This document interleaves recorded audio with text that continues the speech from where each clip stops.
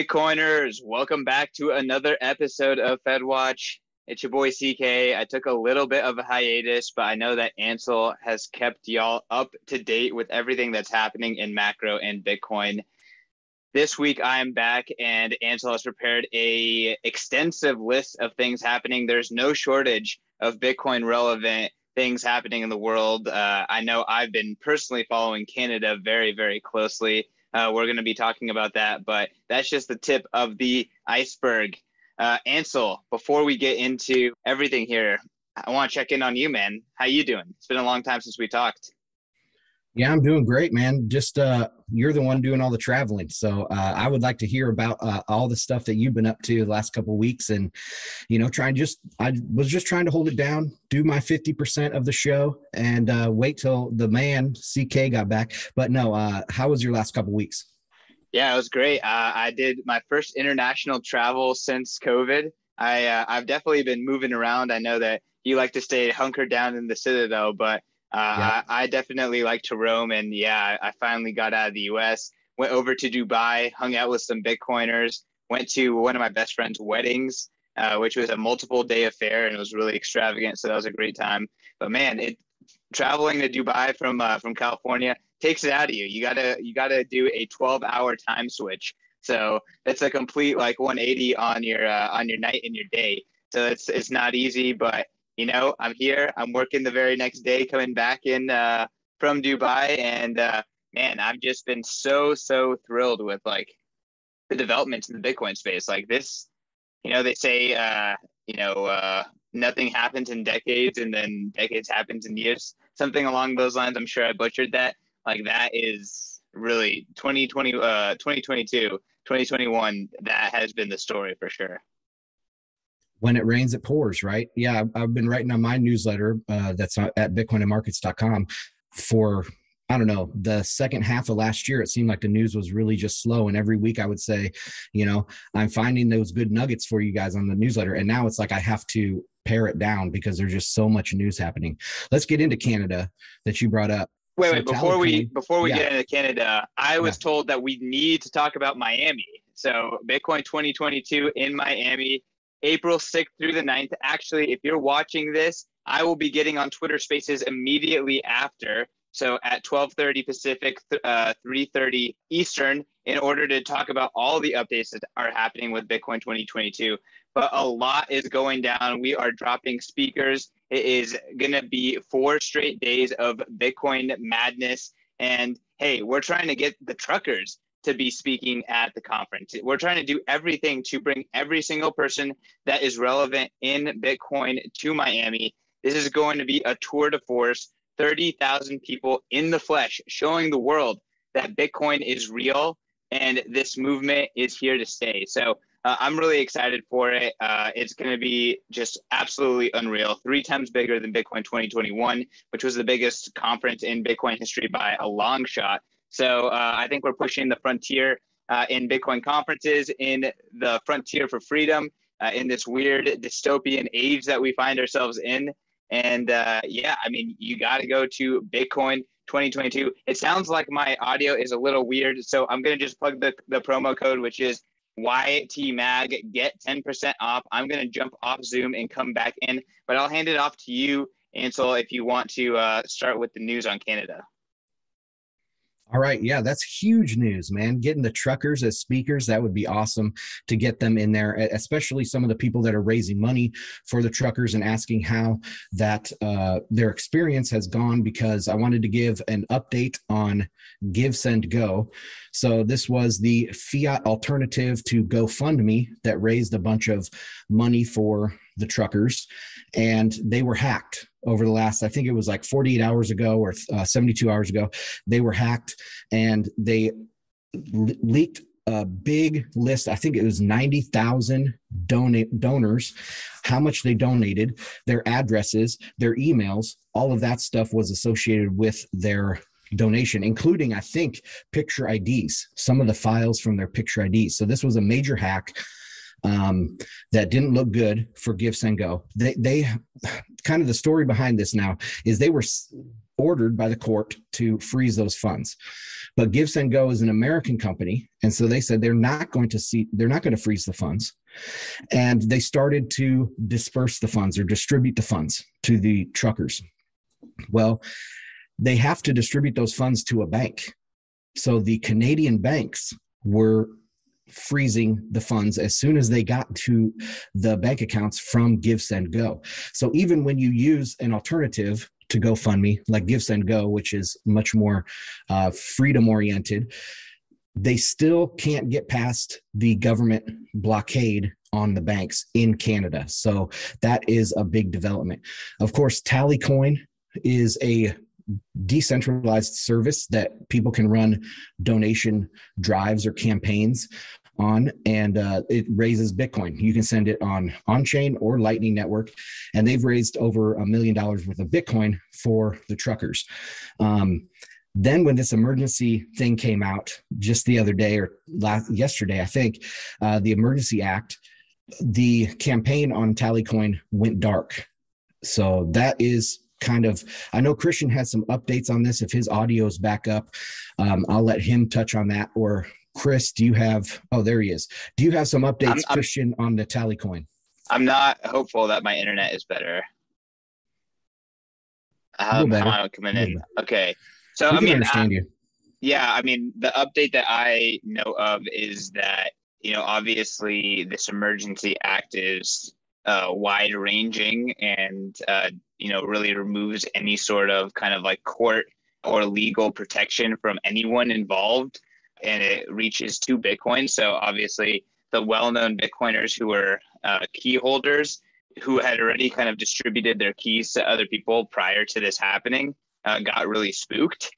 It's just really wide ranging and scary that, the Canadian government could do something like this. It's an emergency action using legal authority that has never been used before. So this is like for super, super, super serious things, and it's never been used before. And nothing has met the criteria to legally do it. So it's just precedent setting. And it's just insane that it happened, from what everyone can see is a very peaceful protest with significant support. And here's the crazy thing is Trudeau is saying that these people have like fringe unacceptable views, but these views are views that have now been adopted by several Canadian provinces, as well as the UK and several other nations across the globe.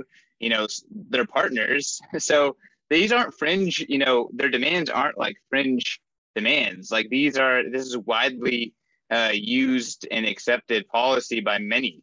So it's really insane that this is happening. But yeah, given that context, obviously the key holders are spooked. They took down the Tallycoin page. I believe they moved the funds to different wallets. So I would not recommend donating to previous donation addresses, although theoretically Bitcoin works that way. We don't know if they still have access to the quorums and stuff like that. Maybe they burned those keys for liability purposes. So I probably wouldn't donate to random addresses unless you are actually coordinating with someone on the ground. But I put out a tweet saying that Trudeau and the Canadian government effectively took the nuclear position here, right? Like they went full nuclear 2 weeks in. And once this movement goes completely on, like, I guess a separate system, the Bitcoin system and P2P, literally people showing up and handing them aid and food and fuel. Once it goes full P2P, this movement becomes much, much harder to squash, right? So really Trudeau went the nuclear option right at the beginning. He showed he flexed all of his muscles. The very next day, the police chief of Ottawa resigned. So I don't know where the context fits in there, but I do not think it was a good political move by Trudeau, and in the long run, it makes this movement even more powerful. I hope I came in all right for that. Yeah, we had you. Also, they had a vote in their parliament yesterday that was saying, hey, how about just a simple deadline? That's all we want is when will these mandates end? And it was voted down barely. It was a strictly partisan vote, except one liberal voted for the motion, but it still got voted down. So yeah, it's a fringe idea that is 60% of the people, and including 40% of the politicians agree with this. So yeah, it's totally not a fringe idea. They're just painting it as insurrection and occupation and all that. Now, interesting part of the Give, Send, Go controversy here is that Give, Send, Go is an American company, and 30 in the hack release, the data dump, 35% of the dollar amount was from U.S. citizens or U.S. sources. So then that enables the Canadian government to say, oh, look, this is foreign sources of funding to fund this quote unquote insurrection. I mean, it just gives them more ammunition when it is this cross-border type payment stuff. So I don't know, it's heating up, but it seems to be like getting to a climax this week. Most likely, I think this will come to a climax, and we'll see what happens where the dust settles. So Chris, I was going to say, Chris, do you have anything to add there? No, go ahead. Sorry, Chris, go ahead. No, nothing really to add there if you guys want to keep going. Well, we had that clip. Would this be a good time to play that clip of the deputy prime minister? And she's talking about how they are all, going to clamp down on this financing. Yep, we can play the clip right now. So it's a short, I think, 1:15 clip. So we'll play that clip right now. Stay with us, and then CK and Ansel will analyze it. So hold on, folks. First, we are broadening the scope of Canada's anti-money laundering and terrorist financing rules so that they cover crowdfunding platforms and the payment service providers they use. These changes cover all forms of transactions, including digital assets, such as cryptocurrencies. The illegal blockades have highlighted the fact that crowdfunding platforms and some of the payment service providers they use are not fully captured under the Proceeds of Crime and Terrorist Financing Act. Our banks and financial institutions are already obligated to report to the Financial Transactions and Reports Analysis Centre of Canada, or FINTRAC. As of today, all crowdfunding platforms and the payment service providers they use must register with FINTRAC, and they must report large and suspicious transactions to FINTRAC. This will help mitigate the risk that all right, these platforms Christian, what I would like to know is, if they're able to crack down on these well-known Bitcoiners that are in charge of this fundraising in Bitcoin. Formally in charge. Informally, whatever, in charge. Then what does the benefit of Bitcoin bring? Like, I thought that I didn't think that this would happen like this. Can you help me understand? Well, the reality is that this is why being anonymous is powerful. On the flip side, it's a catch-22 because you need reputation to actually collect $1 million. They raised 21 Bitcoins, upwards of $1 million in funds. If you compare that to any of these other fundraisers, that's a tenth of what the GoFundMe was, right? So, I mean, that's very, very significant fundraising that was done via Bitcoin from across the globe. We know that it was across the globe. A lot of the comments on the tally coin was like, love from this place, just freedom-loving people everywhere. Really what's happening here is, yes, there's some trusted individuals who are vulnerable in Canada, but the funds are not. The funds have already been distributed, right? And they're getting even more distributed. And there's no way that they can just wave their hand and freeze the funds, right? So they actually have to go do police work and crack down. And again, if this is anti-fragile as I think it is, and if they do it truly peer-to-peer and avoid centralized services, it's just going to be very, very expensive and difficult.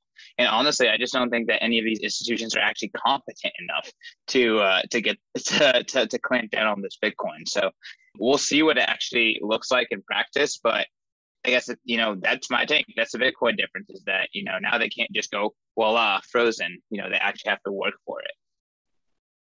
Yeah, that's what I was trying to get into deeper is So Give Send Go didn't freeze in the US, but the banks froze in Canada. So, I mean, there's so many touch points in the traditional fiat system that you have to be able to jump through these hoops. You have to jump through, where Bitcoin, I guess, is one point of failure. And that would be like your public persona, your public identity out there on the internet. And that can be mitigated. I mean, I think that in the future, you might have big names like lending their support to a certain movement, but then the main people behind it will be anonymous. So, there's lessons for sure in Bitcoin, or for Bitcoin and the Bitcoin community in this whole thing. So I think it's great. And Bitcoin's going to come out stronger in the end. Should we jump on to the Federal Reserve? I guess just one last thing here is like, the beautiful thing about this trucker movement is that it's not just in Canada and it's not just in Ottawa. Is that really what happened is this was a spark, and it sparked it everywhere, right? And we're seeing across Europe regulations being taken away at the very thought of truckers convoying, because they don't want to deal with this. Like, it's actually a logistical nightmare. They are a tour de force, truly. All of these truckers and this heavy machinery is a tour de force, and them occupying space and holding their ground, like, governments don't want to deal with it. It's just easier. Like, all these governments just want what is politically expedient. Even this emergency order, it's literally the most politically expedient thing that Justin Trudeau, thinks he can do, is instead of address them, just call it illegal and freeze all the accounts. It's all about political expedience. It's all about ease. And, these politicians are lazy. They don't want to be confronted. So this works, and we're seeing it, light fires across the globe. And I'm just thrilled to continue to follow the developments, not just in Canada, but everywhere. Yeah, I have one thing to add before you take over, Ansel. I know certain people talk about various attack vectors. Obviously, us being Bitcoiners always harp on the money being one of the most important. But I guess, correct me if I'm wrong here, but I believe in the infrastructure bill, when it passed in the tail end of 2021, there's talk about they want to go to fully electric. And, a lot of the ESG movement was in that bill. And now, for better or worse, whether you believe in that or not, I believe there was a line in there that says by 2026, all electric cars going forward have to have a kill switch, meaning that, that you are opposed to whatever the political party, whether you're speeding or whatever, if you're doing something illegal, it's a way that they could stop your car. But, that can expand much further than just acting a moving violation. Oh, we don't like who you voted for. We don't like who you support. We don't like your religion. We don't like the color of your skin. I mean, it can be quite literally endless. And if you think that this is just the beginning, I think that's a good spot to be in, basically. No, I mean, like, you're completely right. And, maybe there's multiple reasons why there's such a massive premium on used cars nowadays, because all of a sudden, the legacy analog vehicles are starting to have an enormous amount of additional utility.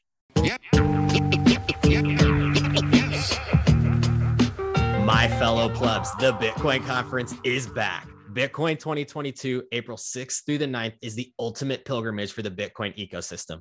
The Bitcoin conference is the biggest event in all of Bitcoin and cryptocurrencies.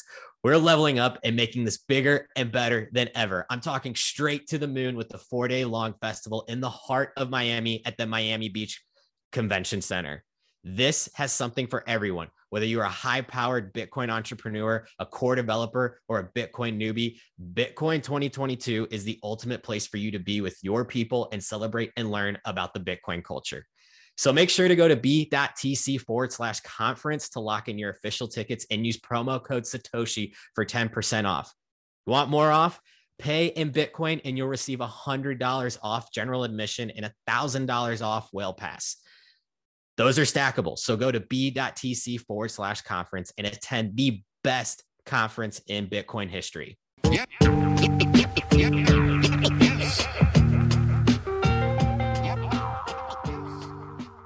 Absolutely. And I wanted to add one more thing too here about Canada. And have you guys noticed this, that it seems like this movement was decentralized enough to stay one step ahead of the government reaction at all times. And even up to the last 24 hours when there were supposedly some guns stolen in a different part of Canada, and the protesters were worried that these guns were going to be planted in Ottawa, and they announced it on across the world on social media that there was going to be this false flag type planting of evidence.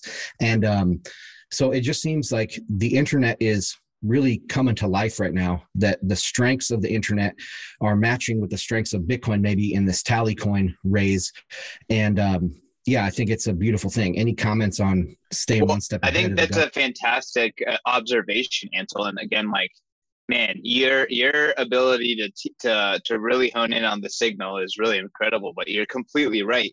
And even if you think about the Tallycoin thing, like, the Tallycoin thing started 3 days after the convoy landed in Ottawa, right? The GoFundMe had not been frozen yet, but there was already some signs of trouble and mischief there that you couldn't trust GoFundMe. And here's this Bitcoin solution. Surely but slowly it emerged, right? And just days before this action, the keys were were distributed out to different stakeholders away from the original stakeholders. So it does, and so on and so forth. And like you said, the truckers being on top of the planted weapons, and even the responses to like the fuel canning and different just measures by the police.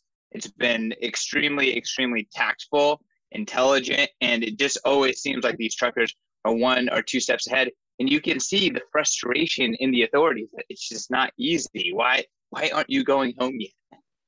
Yeah, I think we always joke that the internet remains undefeated, and Bitcoin follows very similar to the internet in terms of adoption, use case, and importance, and kind of the only other thing in the world that's truly decentralized. I know because the internet's been around much longer, but it makes you wonder, not to go down a conspiracy theory route, but what would 2001 been like if the internet was fully developed as it is today? Or 2008, social media was just kind of coming around. It's kind of like we've seen these tricks, and we've seen these tricks before, basically, is what I'm trying to get at. I don't know. See, this is where I don't want to like tout us too much, because we're still in this shithole of a mess 2 years later. It's 2022. So we're about to hit 2-year anniversary of lockdowns in the US. So I don't want to give us too much credit, but finally, thank God for this movement for sparking, the courage to do something across the globe. Absolutely. All right, let's get into Fed news here. Do you want to play this clip from Jon Stewart, or should we go into the CPI? I know we're going long, but we got to keep watching it, and maybe this is helping Chris out, who's running solo on the show. So keep going with the longer clip. All right. Yes, this clip is absolutely incredible, y'all. Like, the world is waking up. They are starting to ask the questions and going down the Bitcoin rabbit hole. They are. Yeah, everyone knows who Jon Stewart is. He had on Thomas Hoenig, I believe you say his name, Hoenig. He is a former president of the Kansas City Fed for 20 years. He stepped down in 2011. Then he went over to the FDIC, where he was vice chair until I think 2018 or 2019 when he stepped down. And now he's doing some, academic work of some sort. But he was on Jon Stewart's show, and I wanted to set up this clip here a little bit. Jon Stewart is like, well, what is money? Can we just print money? Are you saying we just print money? He's like, yeah, we just print money. The Fed is the only institution in the world that can print money. And I'm hearing this, I'm like, well, what about commercial banks when they make loans? So I already at the beginning, I understand that this is a wake-up call to Jon Stewart and to a lot of Americans and stuff. But even in this clip, I think Hoenig has a long way to go to explain. And the second thing I want to set up right before this plays here, the first half of this clip, is Jon Stewart is having a hard time understanding why they can't just print money to pay off the debt. And Hoenig keeps trying to say it's just an asset swap. We're just swapping one debt for another debt. It's not paying. We're not really printing money. We're printing debt. And that doesn't sink into Jon Stewart. But anyway, okay, I think that's enough of the setup. Let's go with the clip. All right, clip's about to play now. How much currency that has been sort of created out of thin air has been added into this economy through the Fed? What would you put as a figure? Would it be 6 trillion? Is that too much? It would be, 6 trillion in terms of deposits with the banks and currency, be 6 to 7 trillion. Okay. That they're just injecting into it sort of out of nothing. Out of nothing. They're the central bank of the United States. Now, think about it. The central bank of the United States is the only institution on earth that can create dollars and pay for assets out of nothing. It's alchemy. They're Rumpelstiltskin. Well, yes, in that sense, yes. And they've been given that authority by the Congress of the United States for purposes of dealing with crises, for example. What's to stop us from creating I used to make fun of Paul Krugman for his idea of $1 trillion coin, now I feel myself saying, hey man, well, let's just get $10 trillion coins, give one to China, one to Europe. Are we square? Good. And then we start again because this whole thing seems manufactured. Okay, who receives the money? All the people that own the debt of the United States. So that money would be received by China, by Europe, and all the debt holders. Okay, all you're doing there is changing one debt for another, because the printing of the money is a liability, is a debt of the Federal Reserve System. That dollar, that liability that the Fed created, it's now owed to China. No, we give it to. What I'm saying is, we're giving it to them now and saying we don't owe you that anymore. Here it is. Yeah, but they have. What do they have? What did they have? Get? They have $1 trillion. $1 trillion of Fed liabilities of money. Money that we printed. Yeah, right. And that's a liability of the Federal Reserve. That's debt. And then they forgive themselves and they just burn it. Then they just say you're okay. We like you. Good luck. I don't think China's in the business of doing us any favors right now, and I don't think Europe is either, for that kind of thing. Because why would they take the loss? Why would they take the loss? I guess I'm confused as if we can print money. You just said we're the only. We can buy an asset. Okay. Any asset. What 20% inflation print is going to do? Yep. So we're back. That was the first half of the clip. It's pretty insane. It just reminds me of Mint the Coin was going around probably half a year ago at this point. Mint the Coin. Mint the Coin. If you guys want to take it away now. Yeah, no. I mean, imagine what a 20% inflation print is going to do. So there's people are asking the questions. This is an insane clip. It doesn't really matter how completely correct it is. I think the fact that these conversations are being had and this level of a person is questioning this level of a person about these things in intelligent discourse, or at least honest discourse, it seems. One, I love the format, and two, the fact that this is happening now, and you can see the decentralized broadcast movement in play, right? Ansel brought this up as how technology is helping this happen. They're hanging out in their living rooms with their mics and they're good to go. They're creating content that is changing the world. And, again, just seeing them talk about Mint the Coin and why can you make money, but you can't use the money in these ways. I don't get it. How does the system work? This first half of the clip was just absolutely incredible. And I think the second half is even more incredible, honestly. Ansel. Yeah, I just want to hone in on what I saw there as the signal, and that is that understanding what money is today is extremely hard, and debt-based money does not function as you would, it's counterintuitive, because Jon Stewart is right. He's like, why don't we just print the money? You say we print money. Why can't we just print the money? But no, it's because you can't pay off debt with more debt. Or at least you can, but it's just an asset swap. And it's very hard for people to understand that. And I think that's at the heart of a lot of the confusion in the global financial system today. But that's all I had on the second half. I want to jump in really quick before you prime the second half. But we talk about this on the show all the time. You brought up this example, and I just keep pounding the drum. But what we're in is a monetary hurricane. And all of these central bankers, they're pressing buttons. And it's like they have blinders on and have absolutely no idea what is happening. And everyone is trying to navigate with all this chaos. and uncertainty that is being worsened by the nature of these central bankers and the nature of this financial system. So it's insane. It's not clear. This is in Bitcoin is the exact opposite, right? Bitcoin is complete opposite of that system. That's why we are here and we are advocating for it. But it's insane to watch. I'll hand it back to you. Yeah, Bitcoin's clarity. It's perfect, peaceful, and serene. Yeah, I 100% agree. I also wanted to add about that first half is this Honig. He was the first Fed president to come up through the ranks. So he started at the Fed. He was at the Fed for almost 40 years total, and he was a president for 20 of those years. And so he was like kind of a people's banker. He came up from the bottom and worked his way up in the bank, and he became president of the Kansas City Fed. And he's also seems to be very honest. Like he's actually trying to explain this to Jon Stewart and be open and honest. And a lot of people don't believe that. They don't think that these central bankers are open and honest and trying to they're trying to pull one over. They're trying to, I don't know, just lie to the people about CPI or lie to the people about all this other stuff. But there are those few and far between, yes, but there are those honest central bankers. And I think this Honig kind of shows that, it seems like it's in good faith. Would you agree with that?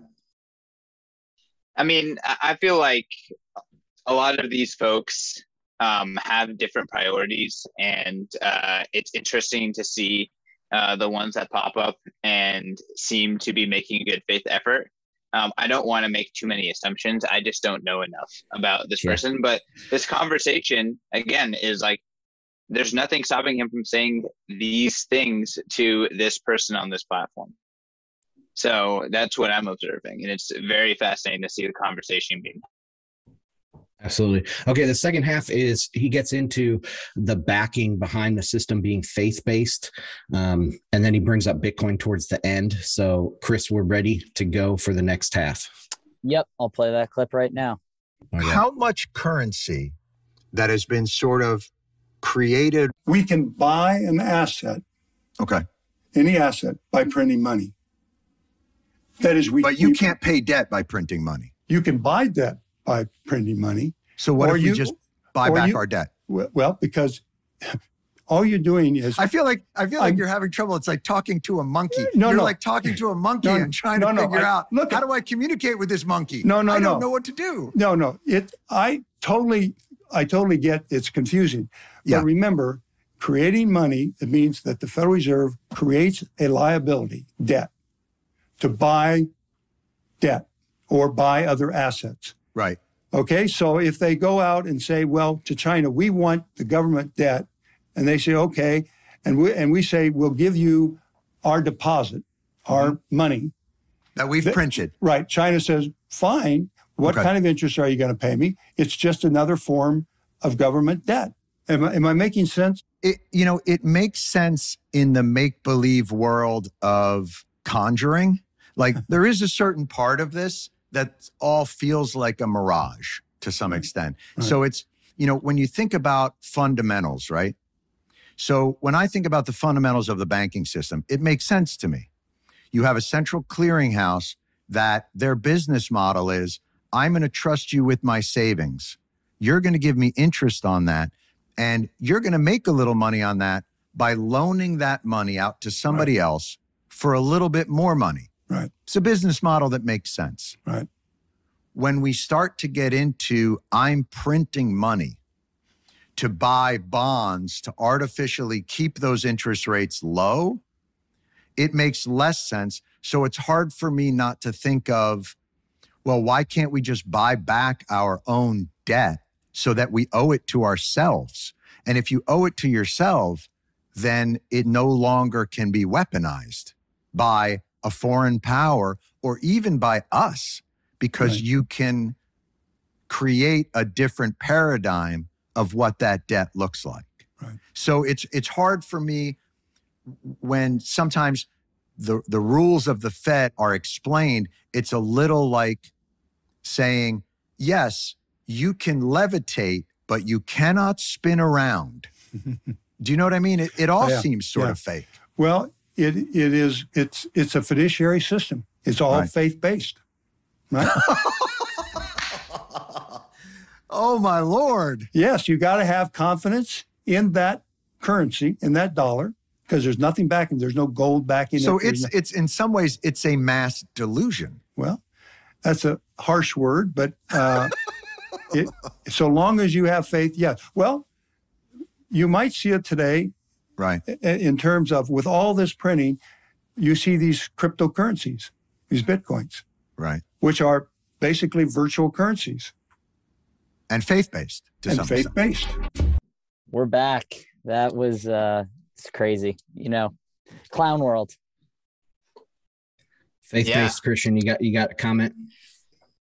Well, he's right about the faith-based nature of the existing system and the faith-based nature of the cryptocurrency space, but he's wrong about Bitcoin. So I think that the world right now is, thinks everything is like itself. Everything nothing has changed. Everything is still fiat. They're about to realize that Bitcoin is not, and Bitcoin is a completely different beast. And Bitcoin is very, very real.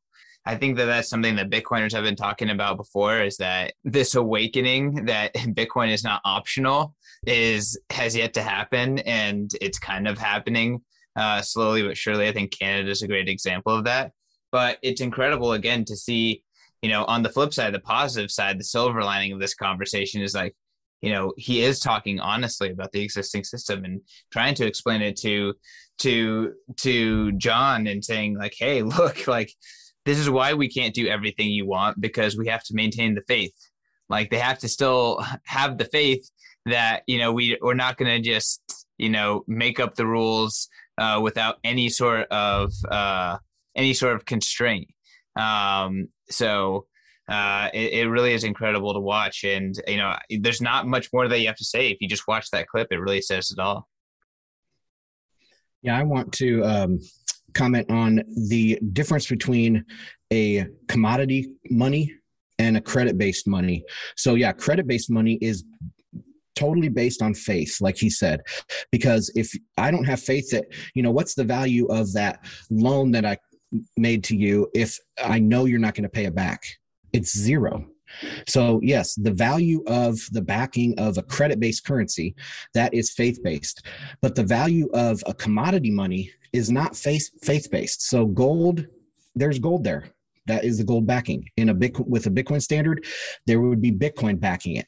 So there is some faith that my counterparty is good for it, but the entire system is not based on faith with a commodity money. It's based on the actual backing of the currency. So I mean, people need to push back on that, because yes, it's even in the Bitcoin space. I hear this all the time that, Bitcoin, all money is an illusion, a shared delusion, but it's not, because I can actually, see my Bitcoins in my wallet, send them to somebody else. They can receive them with gold. I can hold it in my hand and stuff. So, that's not an illusion, right? Bitcoin is not an illusion. Bitcoin, I completely agree. Bitcoin is so incredibly real.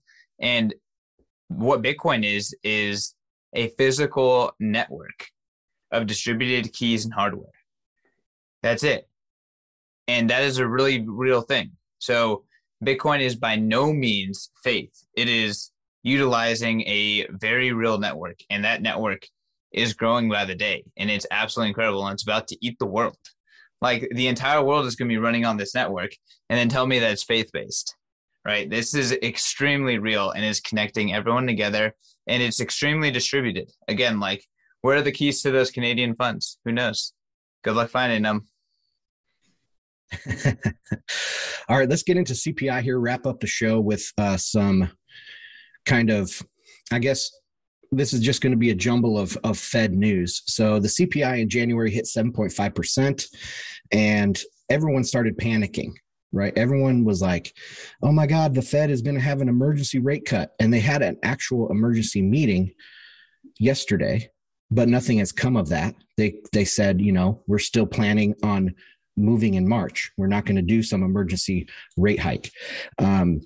So that kind of passed. The market calmed down. The probability of a 50 basis point rate hike in March has dropped dramatically. So it looks like they're going to just maybe in March, raise that 25 basis points each time, each meeting. But there's no kind of rush to this inter-meeting rate hike. I have some more links for that. I'll include in the show notes so you guys can read up on your own. Do you have any comments on that, or should we go into the Raskin update? I think the Raskin update is going to be a lot more interesting, but I just want to point out of the continuation of the trend that we have been pointing out, which is that, this is all about managing expectations, managing impressions, maintaining the faith. So, oh my God, this huge print, we have to have an emergency meeting. Again, it's almost like a ceremony of like, oh my God, something happened. And then, okay, we're going to continue on our existing path. Right. So it's very much they're managing expectations, they're managing impressions, they're managing what people expect from them. But then on the other hand, they're behaving in a different way. So it's a continuation on an existing trend. Yeah. And like Honing said, it's all about confidence. The Fed doesn't want to have people lose confidence in their monetary policy. So, okay, let's go on to Sarah Bloom Raskin. I just wrote a piece for Bitcoin Magazine that was published yesterday, and it's it ended up to be pretty timely because in there I point out some of the just fireworks that happened at the Senate Banking Committee. And yes, I think there is fireworks at Senate banking committees. I actually watch that stuff. Most people don't. But I wanted to read some of the stuff from my, just a couple of paragraphs from my piece here. The real fireworks started at 1 hour and 55 minutes into the meeting, into the Senate Banking Committee, when Senator Loomis of Wyoming, a friend of Bitcoin, took the mic and absolutely grilled Raskin about Federal Reserve master account access and her possible indecent connection to the one and only fintech company with a master account, which received that master account while Raskin was on its board in 2018. Loomis laid out compelling circumstantial evidence that Raskin served at the Fed from 2010 to 2014, then the Treasury from 2014 to 2017. After her time in government, she joined the board of Reserve Trust in Colorado, which was denied a master account in 2017, but then was granted a master account after Raskin made a call to the St. Louis Federal Reserve on its behalf. Again, it's important to note that this is the only non-bank to be given that honor, even as dozens in Loomis's home state of Wyoming have failed to make headway in the last 2.5 years trying to get a master account. A year after the master account was secured, Raskin left the board and was bought out for $1.5 million. So she made $1.5 million for serving on a board for 2 years, and she made a phone call to the Fed. This brings up huge questions about, her conflicts of interest and if she's actually been criminal or indecent in those connections that she's made within government. And should we put her as vice chair of the Federal Reserve? So, Christian, do you have any comments on that? Sounds a lot like Christine Lagarde. Yeah, she has a criminal history. Hers was money laundering or fraud or something like that. So, yeah, very, very similar. But I think my whole piece that I wrote for Bitcoin Magazine was about the possibility of a progressive shift or a political shift in the Fed. And I know a lot of people in Bitcoin and a lot of people in sound money and all that stuff, they think that the Fed is political. But if Sarah Bloom Raskin gets on the board, if she's the vice chair of supervision or the head of supervision at the Fed, it could get really political. And that's what I was pointing out with my piece. She also is friendly, just like Lael Brainerd. She's friendly to CBDCs and some of the other kind of globalist initiatives or agenda items like climate change. So she wants to limit the access to Fed funds according to what industry you're in and what your business is. And so this is politics getting, ingrained at the Fed. And I hope that she doesn't get confirmed. And just this morning, news broke on Zero Hedge. I saw that they are begging for a continuance on this very matter. So she, her confirmation that seemed like a home run at first, now they're seeing major pushback, and we'll see if she gets confirmed. Yeah. So, I mean, just to add a little bit additional color here is, again, this is typical behavior. We've seen this across different spectrums, across state, local, corporate, everywhere. This happens. A great example of this is the BitLicense in New York. The guy who created the BitLicense, he went and then served over at first Ripple and now at NYDIG, which is, everyone's favorite big hyper Bitcoinization company now. We see this kind of like jumping between politics and then industry and then back into politics and then back into industry, taking an advantage of your role. So I'm glad that, Senator Lummis, friend of Bitcoin, friend of freedom, is calling this out. But it's so difficult to stamp it all out because it's like one after another, these people, emerge and then are being nominated for these insane roles. Like, how many people has Biden nominated or been involved with nominating that, or this administration has been involved with nominating that have been of this kind of ilk? It's just like endless, right? Wasn't there that person who was part of some sort of like Moscow-based doctoral, I forgot all her details, but it was like a trained communist. And, she gets nominated, looks like it's going to be a home run, and then gets some questioning and then, is no longer in the running.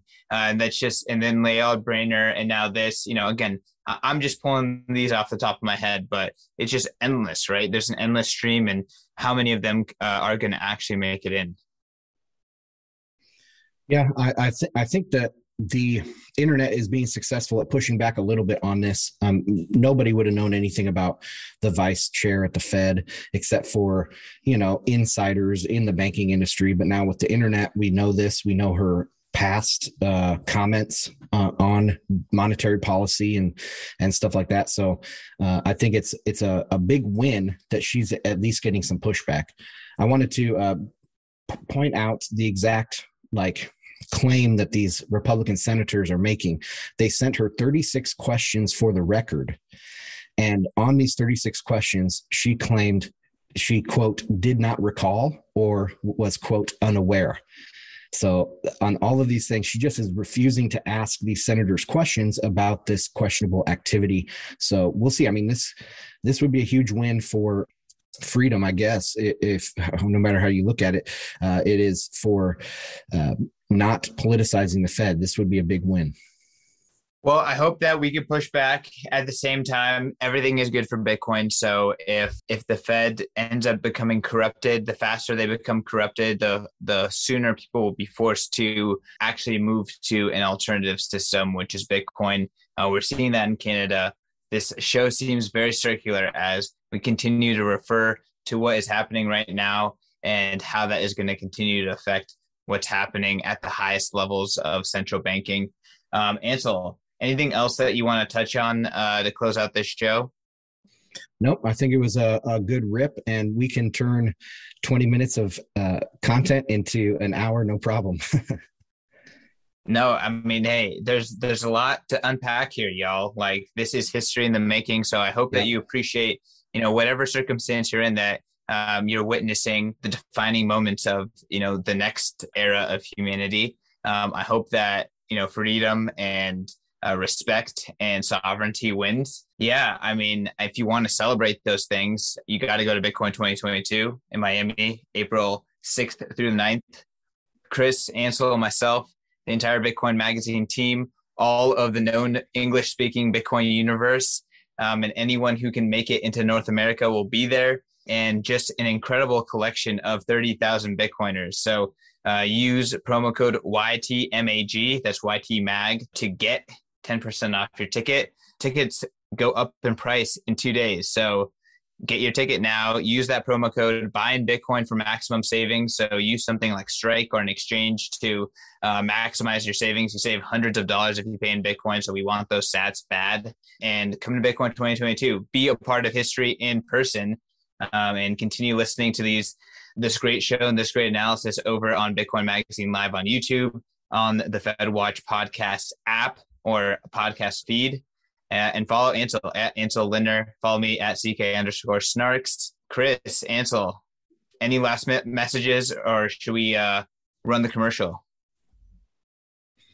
Go to bitcoinandmarkets.com, sign up for my free weekly newsletter, covers all the important sectors of Bitcoin, and I touch on macro events as well. Thank you, CK. Thank you, Ansel. Thank you for everyone who's watching on Twitch, YouTube, LinkedIn, Twitter, you name it. Thanks so much. We'll be back again tomorrow at 1 p.m. Eastern. Jameson Lopp talking about his article, Swatting the Swatter. We will also have another episode of The Breakup with Nolan, followed by the deep dive with all the usual suspects of CK, Dylan LeClaire, and Sam Rule, breaking down their analysis of on-chain metrics. So, guys, thanks so much. Have a great one, and make sure to get your tickets to the conference. CK, anything else to add? Adding in the rational root to the deep dive segment tomorrow too. So one of the best on-chain analysts coming on and joining us. Go over to Twitter Spaces and listen to me talk to y'all about the latest at the Bitcoin conference. So really excited to share about a lot of the new content that's coming out. But until then, peace out. Thanks for watching.